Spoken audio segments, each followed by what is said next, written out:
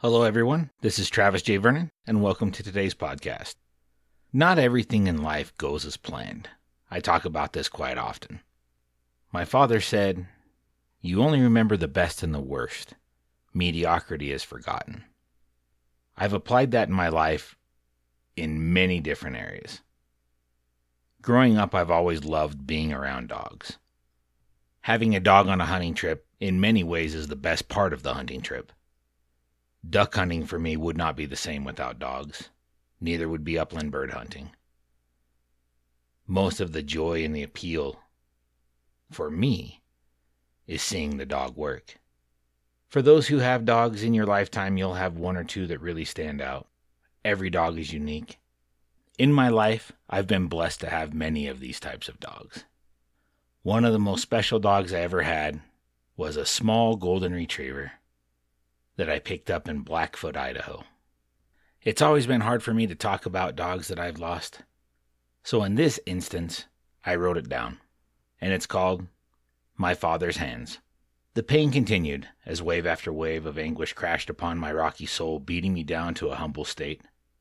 It is a moment in my life that defined me, and instilled the desire to be more than I was, to become better than before, and to become more like my father.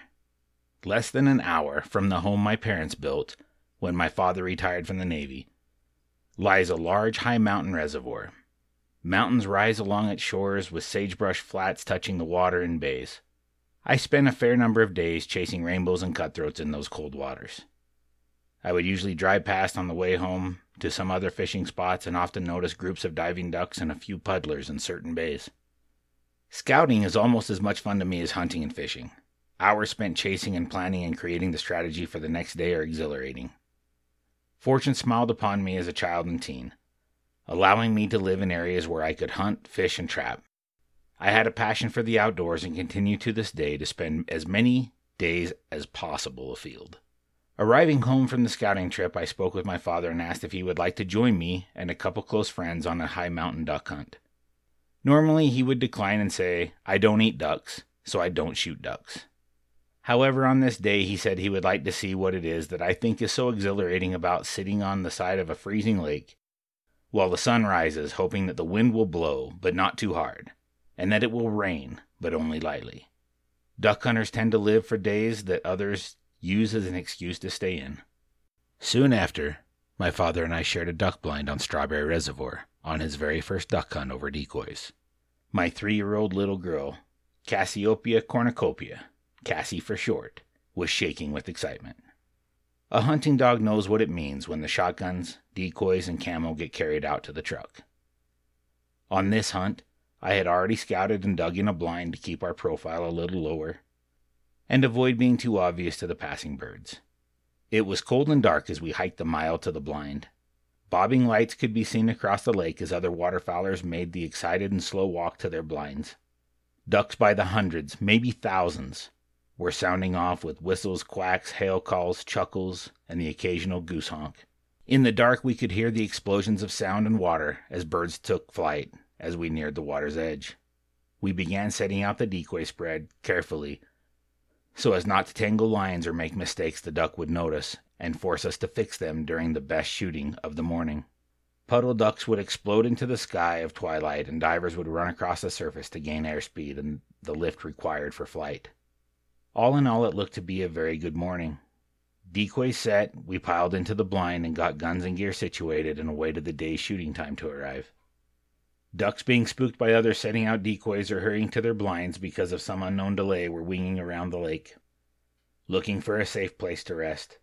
Many chose our decoy spread, which helped build hope and higher expectations for the coming hunt. What seemed like an eternity was only minutes as we counted off the seconds. Minutes before legal shooting time, shots began to ring out as those who could wait no longer risked a ticket to volley steel at the passing waterfowl. Guns went off, steel went up, and birds came down. It was fun hunting with my father. The banter in the blind is always fun, and soon the wind began to pick up. About the time I decided to call the hunt and pack up, a small flock of gadwall came winging into the decoys. My father stood to shoot and hit a drake hard, It was a dead bird flying, but it had its wings locked and glided 200 yards out into the lake. The wind had pushed the waves and whitecaps were beginning to form. I was hesitant to send Cassie out. A quick glance let me know she had marked the bird and was ready to go. I said her name, Cassie, and away she went. She pushed hard into the waves and made for the small black dot that was her target, a bobbing ball of feathers, rising and falling with each wave. The nervousness in me built more and more as she struggled to reach the down duck. At one point she got confused and looked back. I was so tempted just to call her back and lose the bird, but I gave her the hand signal. With renewed confidence, she pushed into the depths with nothing more than the trust she gained from my directional gesture, a perfect confidence that I would never lie to her. Her swimming grew stronger and more determined as she saw the duck and cradled it in her mouth. Then she turned into the wind for the long swim back to shore. I hit the whistle hard, 3 short, hard blasts. She couldn't hear me over the wind. I screamed inside and continued to sound the whistle. The duck partially obstructing her view was made worse by the ever-growing waves. I was regretting sending her on this bird with every heartbeat. She pushed hard for shore, and after what seemed an eternity, Cassie crawled slowly, exhausted, from the water. Then she walked triumphantly into the blind. But it was the wrong blind. She was over a quarter-mile down the shore from where we sat. I was still blowing the whistle. She quickly left that blind and headed to the next one, which was half the distance in our direction. Now that she was closer, I could see Cassie arrive at the blind and inspect the occupants. Wrong again, and back down the bank she came. She was now within range of the whistle, and when she heard the 3 short blasts, she increased her speed, and I saw the happiness in her. I had been walking towards her without thinking the entire time. She ran up to me with the look of "I told you so." I reached to take the bird from her mouth, and she turned away. She walked around by my father and sat on heel. He reached down and received his Drake Gadwall from Cassie. He stood there smiling, his duck in his hands. Then he reached down and patted Cassie and told her what a great retrieve she had made. I looked up to see a hunter standing there I did not recognize. He smiled and said, "I just wanted to see the dog that made that retrieve. That was truly amazing. What is her name?" I replied, "Cassie." He walked over and patted her, saying, "Cassie, that was one hell of a retrieve." He smiled up at me and said, "Great dog, man." I thanked him, and he left to go back to his blind while we broke down the blind and pulled the decoys. Cassie slept the entire way home. I will never know what fully happened, but what I do know is that a few weeks later, while visiting my parents, my dog left the porch for some unknown reason. I was leaving with my wife and could only find our other pup, Chester. This was un-Cassie-like, and I immediately knew something was wrong.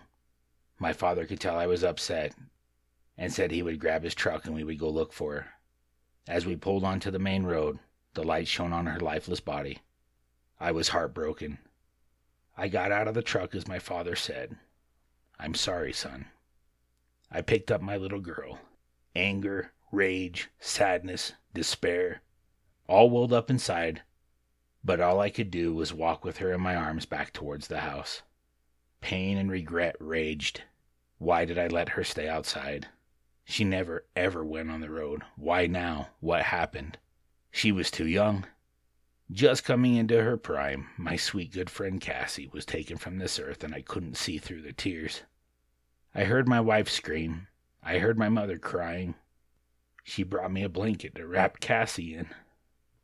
My father asked what I needed, and I asked if he could get me a pick and shovel so I could bury my little girl. Next thing I knew, I was in the back of the property, and my father was helping me dig a grave. I couldn't stop crying.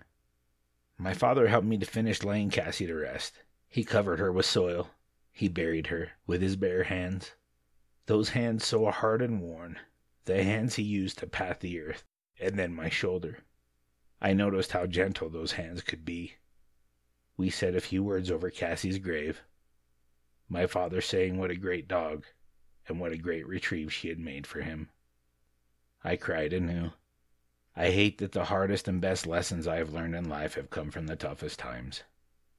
My father's hands, the hands that held me as a child, that flew jets in the Navy for countless hours, that swatted my ass when I misbehaved, that picked me up when I stumbled, and that rubbed the head of a sweet little golden retriever that had braved the waves and the wind to bring him his bird.